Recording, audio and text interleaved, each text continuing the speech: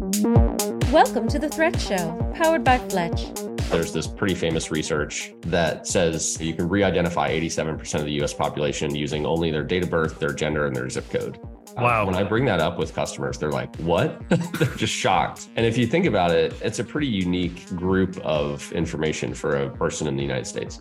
And then if you connect that with our troves of public open data, now you can re-identify those individuals. So this is kind of the basis for like credential attacks. Anytime you see the multi-factor authentication where you're like, well, what's your mother's maiden name? I just die inside.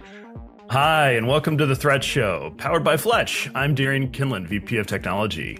Our co-host, Chris Wilder, is traveling back, I believe, from RSA, so he'll be joining us next week. But this week, we're joined by special guest Graham Thompson, founder and CEO of Privacy Dynamics, a data anonymizer built for innovative and ethical data teams. They believe that ethics, data insights, and personalized technology can coexist to support business growth and customer privacy simultaneously. Privacy Dynamics uses state-of-the-art methods to save data engineers time, reduce exposure to risk, and maximize the utility of anonymized data. Before founding Privacy Dynamics, Graham worked for Microsoft in a variety of roles, from helping Azure developer relations and civics technology to spearheading privacy research engagements with Microsoft Research. He also spent time working at Apple, Alpine Investors, and several other companies within the tech industry. Welcome to the show, Graham. Thanks, Darian. It's nice to be here. So we'll be talking with Graham about data anonymization and his advice for protecting small and medium-sized businesses in a bit. But first, let's run through the threat landscape and the numbers for the week. So it's interesting. This is RSA week. You'd think that it would be a crazy amount of activity, and that's kind of true. A lot of things make the headlines. But in terms of the threat landscape, it's actually kind of flat. We saw a number of threats pop up and a number that got retired. Overall, the total amount of threats that we're tracking for the week is relatively flat for this time period, which is, interesting data point in and of itself. When we dig into the actual numbers, we see that roughly 22 threats have emerged, which is actually pretty surprising, but a number of them actually went inactive, meaning we haven't seen any new activity around these threats in the past roughly 30 days. Overall, not that surprising, considering all of the buzz that's going on with different coverage by all the different media outlets due to RSA.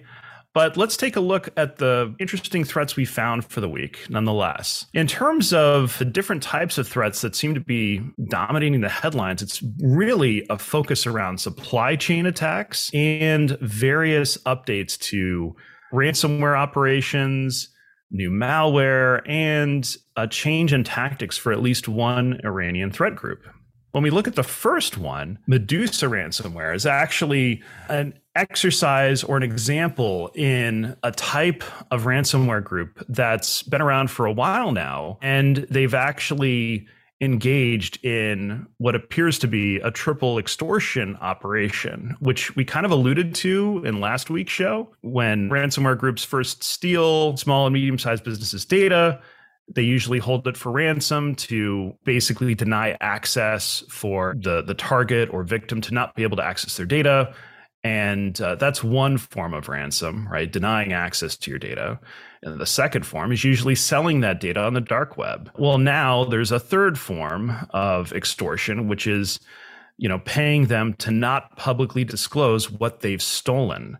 And that's exactly what's happened here. Medusa ransomware is now leaking details of the source code around what they managed to compromise from infrastructure owned by Microsoft, specifically around Bing and Cortana source code.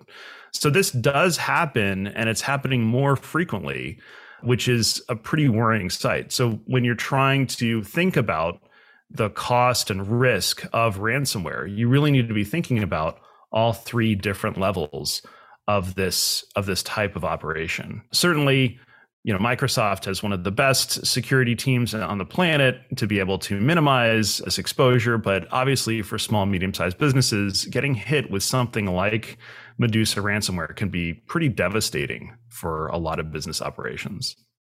Moving on, the next group that we've looked at is actually a change in a type of nation-state threat group backed by Iran called APT35, also known as Ajax Security Team. I think Microsoft used to call it Phosphorus, and then they went and did a slight name change there. In this particular case, what's interesting about this threat is that they originally were slow moving, but now they seem to have ramped up operations, targeting US critical infrastructure and likely other related industries pretty soon thereafter. What's most surprising about this threat group is that they've now demonstrated an ability to weaponize near zero-day or end-day vulnerabilities to actually conduct attacks and operations within roughly 5 days of the proof of concept code being available. That's actually a pretty interesting change in their tactics and their ability to move quickly, which suggests that they're ramping up operations to go after other industry verticals in the future. Third on our list is actually a new type of malware that was discovered by researchers over at Cybele, where they looked at a new type of information stealer built specifically to go after Mac OS users. Now, generally speaking, the Mac OS ecosystem is not as rich of a target, but we're seeing more and more Mac-based malware starting to enter the fold. And this is a prime example of that. Still, even with all the different sophistication that's available within this particular type of malware, it still requires some sort of user to actually go through and do an installation, user interaction. So one of the best advice that you can provide to your employees is to just not install any software that looks sketchy or is not from a trusted source. It still requires the user to actually do something in order to get compromised. But that said, this malware is going after a whole host of cryptocurrency wallets. So if any portion of your business involves cryptocurrency, this could be a pretty sizable target for this particular attacker. Fourth on the list is actually a new type of malware found specifically going after enterprise networks. So Infoblox's threat intelligence group managed to uncover a particular type of malware called Decoy Dog. And what's interesting about this is actually they have not only gone after and compromised enterprise organizations successfully, but one of the unique attributes of this particular malware is going after and using DNS as a means of command and control. Not just traditional usage of DNS, but unique usage where it's similar to domain name generation algorithms, as previously mentioned a couple of years back. In this particular case, it's gotten a lot more sophisticated, and it's much more difficult to identify and track this sort of activity. So from a small, medium business standpoint, this is probably not a threat worth concerning yourself with around it. But if you are a larger organization, you definitely want to take a look at this in more detail, just because the tactics that are used here are certainly going to be copycatted by future threat groups based off of this initial success.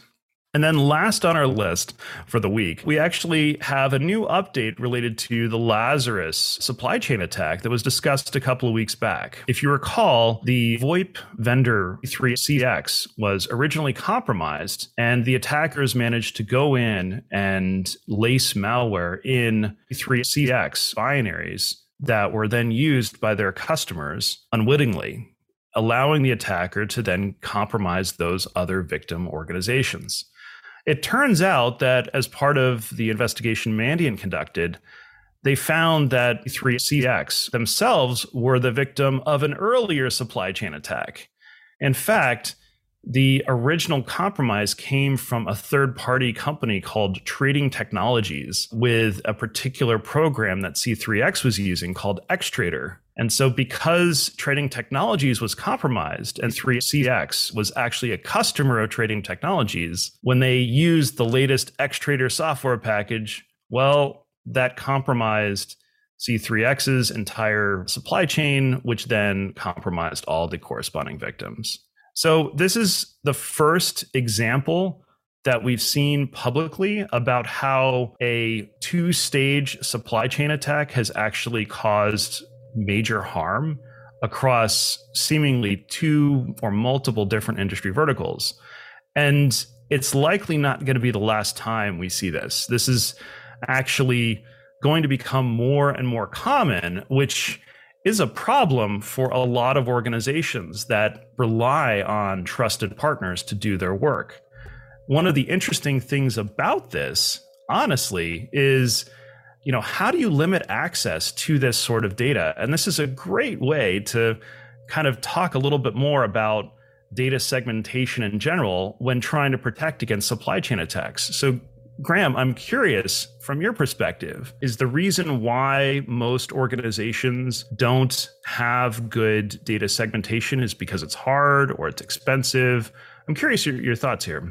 Yeah, well, I think the costs of it go beyond just the cost of sort of building that data environment, right? The costs can be associated with limiting an employee's ability to do their work or the time that it takes to prepare, data that you would consider safe. So that we look at costs as a kind of a multi-dimensional aspect of why someone would use something that resembles closer to production data in these development environments. And so I think as we look at that from a privacy perspective, the cost can also be the reduction in the utility of the data. So if I strip out a bunch of fields that I am considering sensitive, well, it limits my engineers' ability to sort of do their work. And so it just cascades from there too. So as we look at concepts like data minimization and reducing access to production data, those costs are just all over the place. And so as we think about that from a privacy perspective, how do we minimize those costs while still allowing companies to do interesting things and move at the pace that we're now used to in the development side of the business? Right. And from an engineering perspective, it's not easy for, let's say, a high growth startup or maybe a medium-sized business to consider investing in what is traditionally enterprise privacy engineering, where you have people actually go in and do a full analysis of, okay, what is our customer data? Where does it live? Who needs access to what specifically? So I think what a lot of our audience is probably wondering is, gosh, these supply chain attacks are happening more and more frequently. We know we need to do something. We know that this is a hard problem. What are some practical steps that they can take to try to move the needle here? Yeah, I'm laughing because I was thinking about the number of times the door's been slammed in my face walking into an engineering team at a startup and then talking about anonymizing their data. There's definitely friction, and it's palpable when you see the friction between a security or a privacy team or compliance team and an engineering team, because it's always seen as something that it's going to slow me down. It's going to reduce my ability to do my work. And so techniques are getting better. We're starting to see encryption tools being a little bit easier to use and less costly. You're seeing some vault-based tools that I think are really cool for tokenization and vaulting. Seeing some differential privacy stuff actually come into commercialization. And then also synthetic data and dev and test data specifically.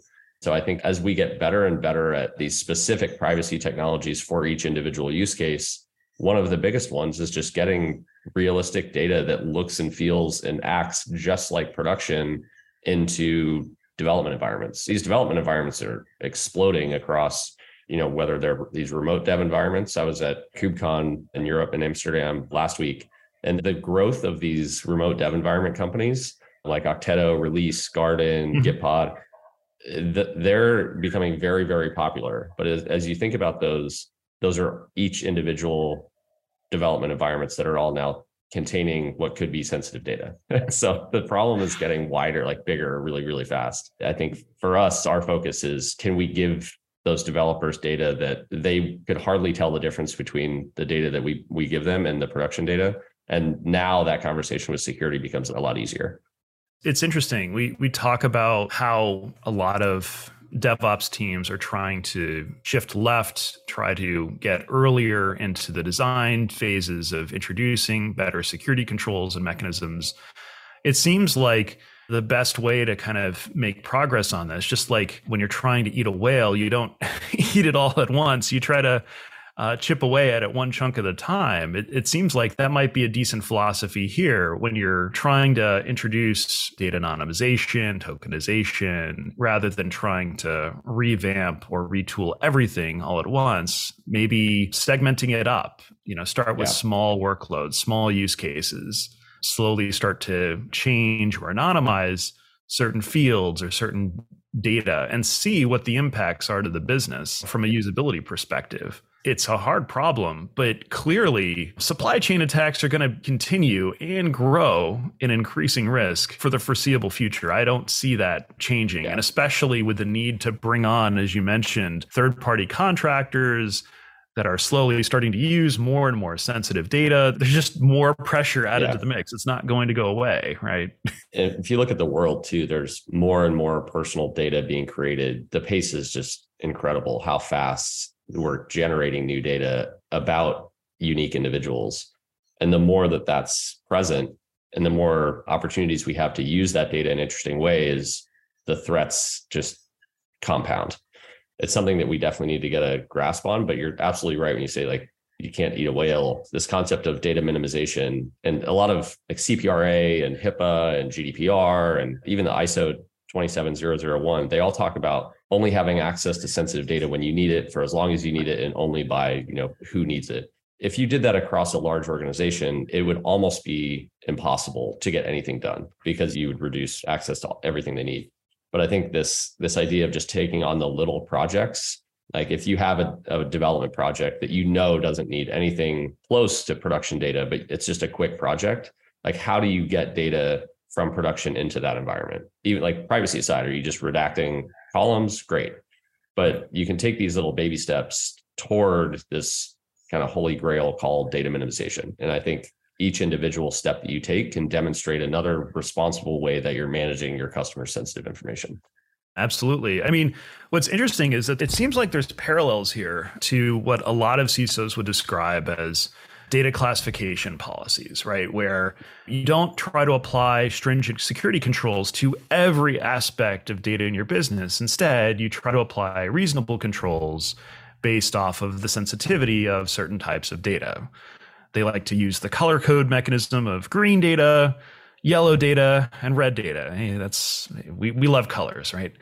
So similarly, maybe one of the practical ways that engineers could think about this is to identify, okay, what data is okay to be anonymized that won't affect the business, won't affect business functions, what data needs some level of accuracy in there where maybe you can anonymize it some of the time, but not necessarily all the time. And then what is data that is absolutely critical to a particular function that, hey, you can't change it, you can't alter it because this particular function or use case or operation just will not work, right? If you can kind of bucketize it into those three areas, you can start to have reasonable conversations with your engineering team about, okay, how can we deal with this and secure this data one chunk at a time as opposed to everything everywhere all at once, right? And that's just going through that process. You're now demonstrating compliance with a lot of the privacy regulations that are out there. You're showing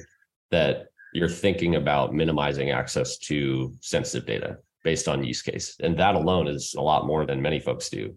Right. I'm curious if you've got someone who is maybe army of one doing security operations, or maybe they've got a small team of like 2 or 3 people, and they're having a tough time explaining the importance of this to their engineering teams. Do you know of any good resources that they could potentially seek out or leverage to help further the conversation and try to raise the bar? It changes as companies mature and get bigger.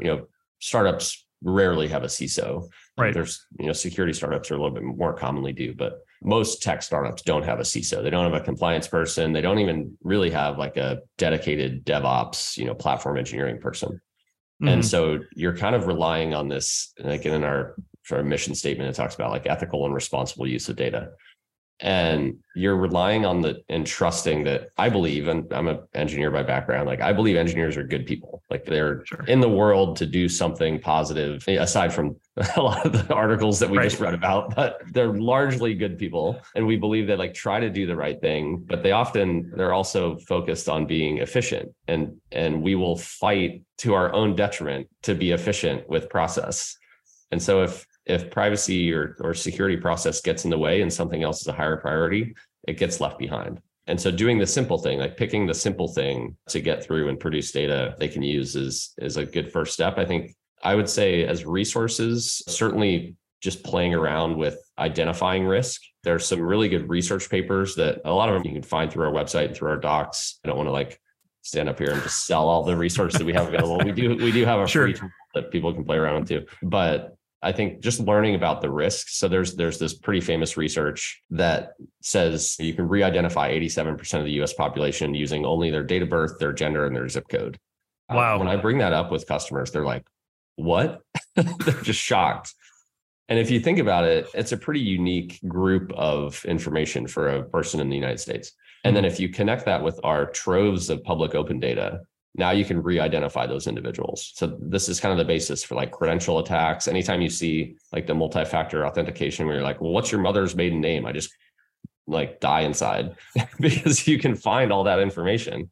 And so I think it's pretty amazing that when we generate more and more data, those attacks are more common. So, I mean, even resources like just reading some of the privacy research papers once in a while as casual reading can be really helpful just to think about the different attack vectors that you can re-identify information with. It's interesting. I think a lot of enterprises, what they'll try to do is identify small engineering projects that were successful at deploying data anonymization, tokenization, and then kind of build a best of breed of, oh, hey, here are some examples of code where we've done this successfully, to then provide to engineering teams where they don't necessarily have to build everything from scratch. It's more like they've got something that they can use as a foundation to build off of and grow it.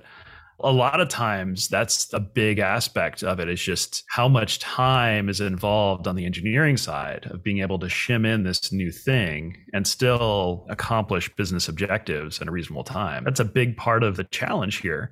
That's actually one of the biggest learnings that I had to go through. I mean, imagine I'm doing privacy research at Microsoft, right? Facilitating a lot of the privacy research, and the timelines for these are years. And they can go to the depths of the earth on their research. And I think that's what we wanted. And so I go from that to a startup with no resources and trying to build tools for some. Imagine my mindset. My mindset was, we are going to be the most sophisticated privacy technology you've ever seen. And we go to customers and they're like, I just need the data fast. That's great. You just rattled off all these stats. I just need an easy way to get data. And so we really had to focus on just that, make it really easy. And I underestimated how important that was for engineers, and not trying to boil the ocean, but just get a little bit better and then get a little bit better. And that's a good path. If you're an early engineering team and you want to start focusing on privacy, don't try to do too much too fast. Yeah, I think one of the core tenets that I've seen work really well is if you're giving an engineer a problem to solve, and again, they've got good intentions, and they've got many different paths to accomplish that objective, right? Well, if you can make the default path, the easy path, be also the secure path, chances are they're probably going to take that. Yeah. But if it's not easy, absolutely, it's going to be very difficult to actually get momentum and implement. It goes a long way. That initial investment of just, hey, here's some reference implementations or examples, can really help kind of move the needle on these initiatives. And if you think about this trade-off, the lowest hanging fruit is probably the cause of these supply chain attacks too. Yeah. If you've got 100 data projects going or engineering projects, the last one on the list is probably the one that the supply chain attack's going to come through. Absolutely. Well, in terms of other success that I've seen in the data anonymization, tokenization space, has really been driven by compliance efforts, as you mentioned. The biggest one probably is PCI compliance, where you're processing payment cardholder data and you want to remain compliant, but you want to be able to do all these fancy stats. Like if you're a medium-sized retailer and you want to be able to figure out what people are buying and what to recommend to them, you kind of need to know a lot of this information that's very sensitive. But does that mean you necessarily need to know their credit card numbers? No, you don't. Yeah. And it's really about okay, where is that fine line? And it would be great if there was a one size fits all model for every single industry. But unfortunately, I think what a lot of teams realize is, it depends. It depends on what you're trying to achieve, right? Honestly, when I push on that question with it's always marketing. I'm not throwing shade at the marketing folks out there, but it's always the marketing advertising teams. They're like, no, I need to know the individual person. I'm like, do you actually? And I'm not even close to the most hip person in the room, but I'm not unique. I'm not in the world as a shopper. It'd be pretty hard to be unique. There's always someone out there that is similar in terms of buying decisions and behaviors as you. If we can find those people and group you with them, that is, I think, one of the most powerful forms of privacy that still maintains the utility of the data. And so that's this, like, the clustering method, which is one of the oldest methods based on k-anonymity. It's all about just finding the similar folks in the database and then making minor adjustments. So I mentioned the date of birth, gender, and zip code thing.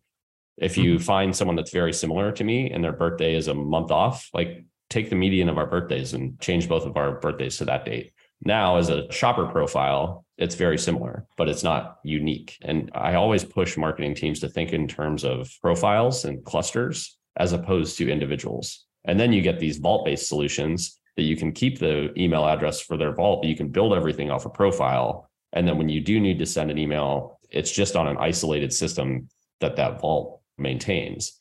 So like building the profiles is more where we live. And then the vault-based system is Skyflow's probably, I like them a lot. I think they're doing some really interesting things. You'd use someone like that to reconnect back to the email address and get that mail out. So it is possible. You have to architect it a little bit, but you can imagine all the marketers and sort of analysts that are building out those models, they don't need access to the customer data to do it.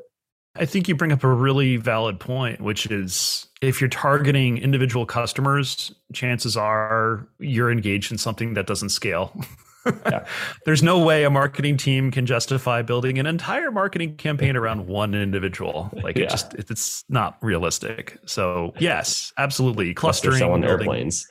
Right. Well, yeah, sure. Yeah. Like, yes, if the price tag of the thing you're selling is now like millions of dollars or billions of dollars, then yes, you can afford to do that. But chances are for a small and medium-sized business, that's not going to be the case, right? Yeah. But a lot of the interesting wins that come out of this sort of effort are quite powerful. I mean, you mentioned getting certifications accomplished in a matter of months as opposed to years, just because of this effort. That for many businesses in many industries, that's a huge motivator right then and there. I mean, suddenly you can do business with a whole bunch of other potential partners or customers that you never even could before, simply because you've now adopted this new model. So clearly there's more than just being a good internet corporation or citizen, right? But there's clear business motivations in moving in this direction. I'm curious, from your perspective, what other motivations or wins or benefits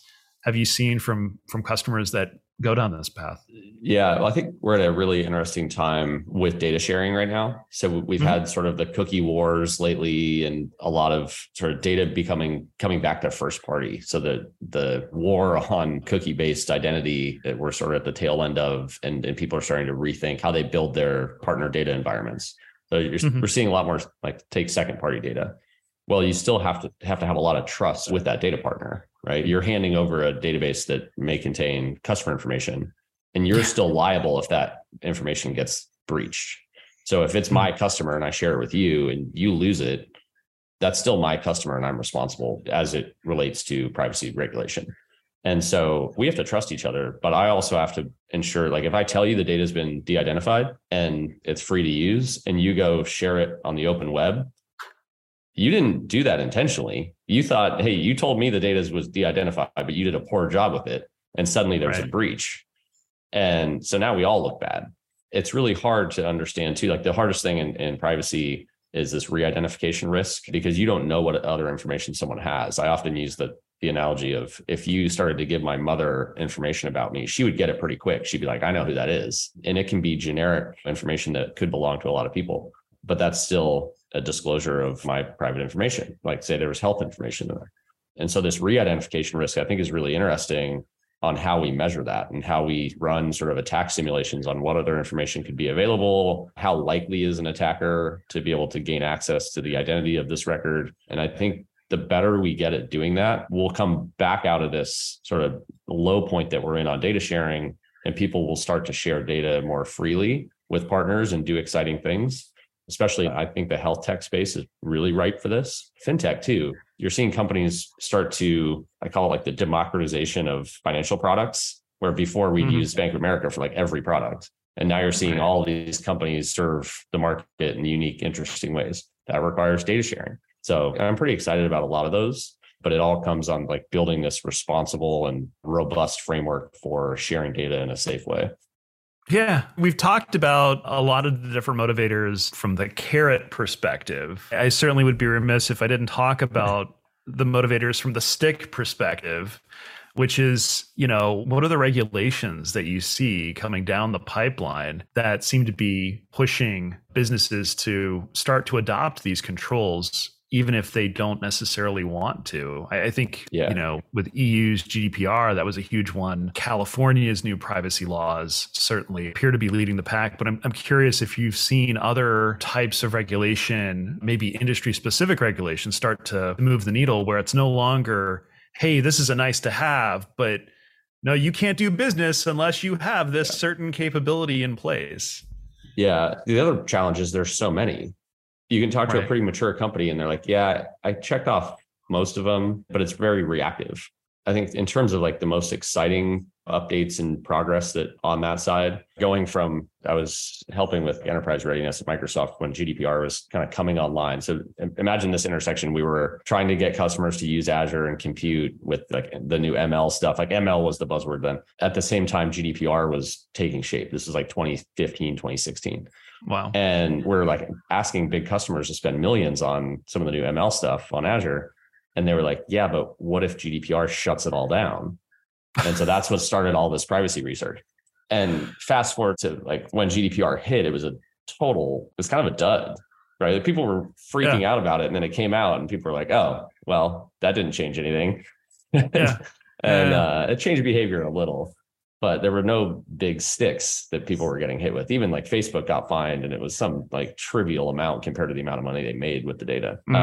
And so I think that actually impacted the fear of the stick for all the privacy laws afterwards and all the changes to them afterwards. And now we're starting to see so CCPA, the old California privacy law, just had an amendment, and now it's CPRA. And there's still a lot of confusion about changing the name. I think was a mistake. But so now CPRA actually has an agency in place to enforce the law. And they defined it a little bit further, and they actually added some re-identification risk language that is similar to what's been in HIPAA for a long time. HIPAA was probably the easiest one to know if you're compliant with HIPAA, because there was two paths. I can satisfy the requirement from Safe Harbor. I can take out these values. I can annualize dates, whatever, or I can get an expert to give me a certification. Well, the Safe Harbor one is really hard to address because dates being annualized for any health tech company is kind of a joke. I want to know what you did this morning, not what you did last year. Right. And for the expert determination stuff, it's a static data set that takes months for an individual or a team of PhDs to go through. So that doesn't work for a modern engineering team either. But the basis of that was actually really helpful for us. We worked pretty closely with this guy, Dr. Brad Mullen at Vanderbilt, and he wrote the guidance on it for HIPAA, for de-identification.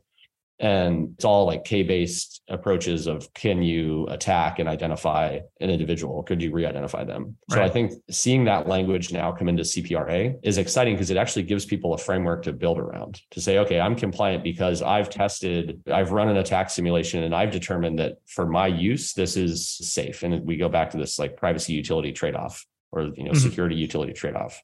And now I know that I need this data for X, and the resulting risk is Y.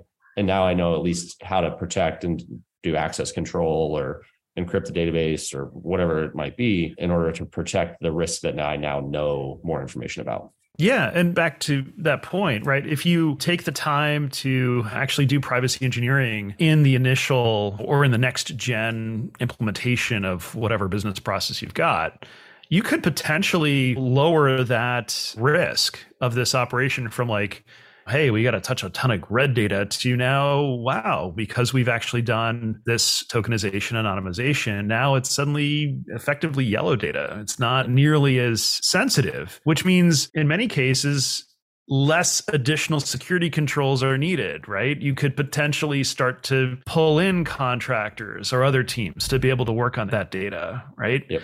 So it's being able to take perspective of, yes, there's some initial pain, but there's all these really great benefits you get in the short term and even long term of going through this effort. I think that's what a lot of people lose sight around when they consider the trade-offs. You know what I mean? There's a lot of, absolutely. And I think the maturity of the tools around it now are making it a lot easier so that like the cost of privacy is getting lower. The cost of architecting a system is getting lower. And the ones that we like the most that we've seen be on the forefront of this are using a remote dev environment company to build up and break down dev environments as needed for folks, and then dumping anonymized data into those dev environments. So we have a direct connection in with a company, Octeto, so you can do a data snapshot. So a dev environment gets spun up, you select a source database that you want data to be dumped into your dev environment, and anonymizes it and dumps it in. So that database gets built in a few minutes.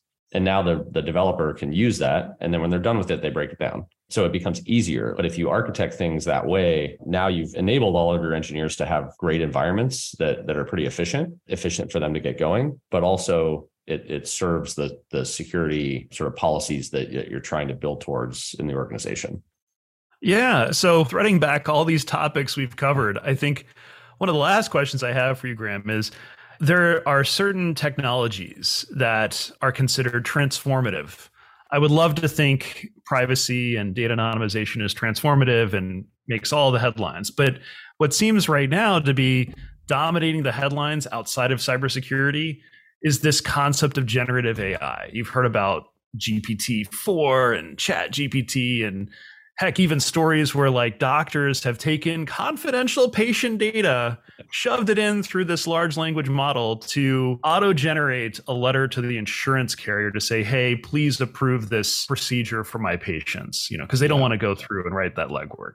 It's mind-boggling. And I think we're still kind of scratching the surface of what this technology can do. But even there, data anonymization, data tokenization plays a huge role in being able to use generative AI for a whole bunch of other use cases. I'm curious your thoughts here. Well, my thought was spending 3 weeks trying to figure out how we could be the generative AI for privacy so we could raise our next round of funding a lot easier. But I quit thinking about that pretty fast. I do think we're like a tool that is a critical part of that. So I mentioned like your mother being able to re-identify you very quickly. Well, now generative AI is very smart. So now we've got millions of people that know you as well as your mother. And I think it just becomes more important to make sure that the data that we're using to train those models isn't using unique identifiable health information, for instance, because that's probably the biggest threat, is that suddenly you have the power to combine all the information across the internet in 2 seconds to gain information about a subject and start to restitch. Like, it's still pretty funny how fast you can sort of trick ChatGPT into telling you information that it initially says that it shouldn't. But it's kind of a fun little hack. But so, yeah, I think about us as like for training data, and we see a lot of training data be used on this, but you really want to understand the level of re-identification risk that a database has if you're going to publish it for use in that context.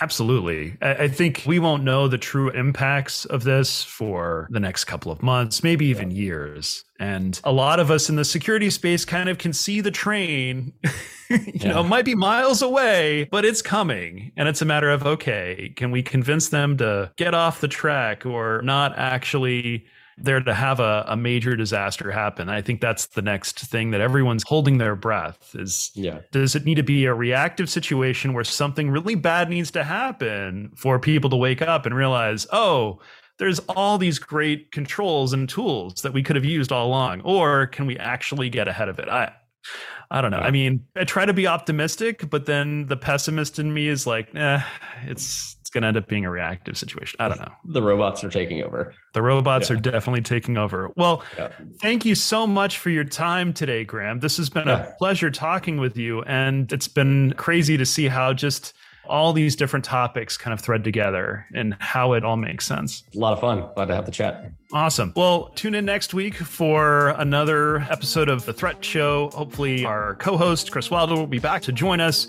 In the meantime, to our audience, if you have any questions about what we covered today or other topics, or hey, you want to potentially join us as another guest speaker on the show, please DM us at The Threat Show. Thanks again and take care. See ya. Thank you for tuning into The Threat Show. If you enjoyed the show, subscribe to us on YouTube, give us a 5-star review on Apple Podcasts, and interact with us on Twitter at The Threat Show. Also, Be sure to subscribe to Fletcher's interactive newsletter and Trending Threats app to go deeper into the stories we discuss and the threat index. Be sure to stay tuned to stay ahead of threats.